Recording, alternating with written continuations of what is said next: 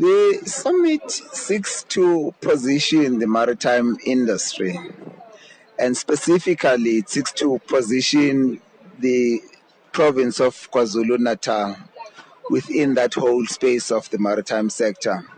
And the reason you would want to do that as a province is because KwaZulu-Natal is still by far the most vibrant maritime area. You've got two ports here, you've got the port of Richards Bay, you've got the port of Durban.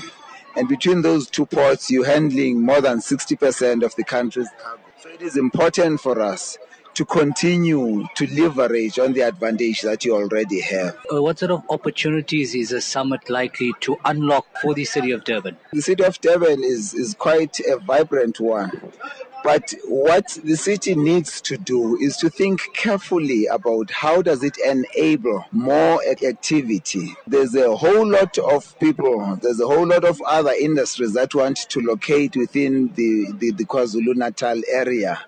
And to answer your question, therein lies the opportunity.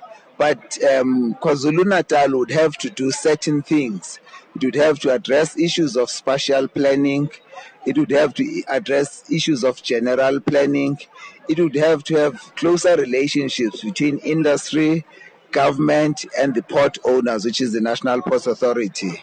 And therein lies the opportunity for more employment creation. So what sort of emphasis would be portrayed at the summit in terms of encouraging the youth to take up a career in the maritime industry? You're going to need very large skills base if you're going to achieve the objectives that you've set out for. So it is important that those that produce the skills continue to produce the skills. As they produce the skills, they speak to the users of those skills, which is the industry. And you can't then leave the youth out of that equation. Fair enough, youth deals with a whole lot of things, fees must fall and all of those other things, but those are all temporary issues. The fact of the matter is that the youth needs to see the opportunity that lies out there.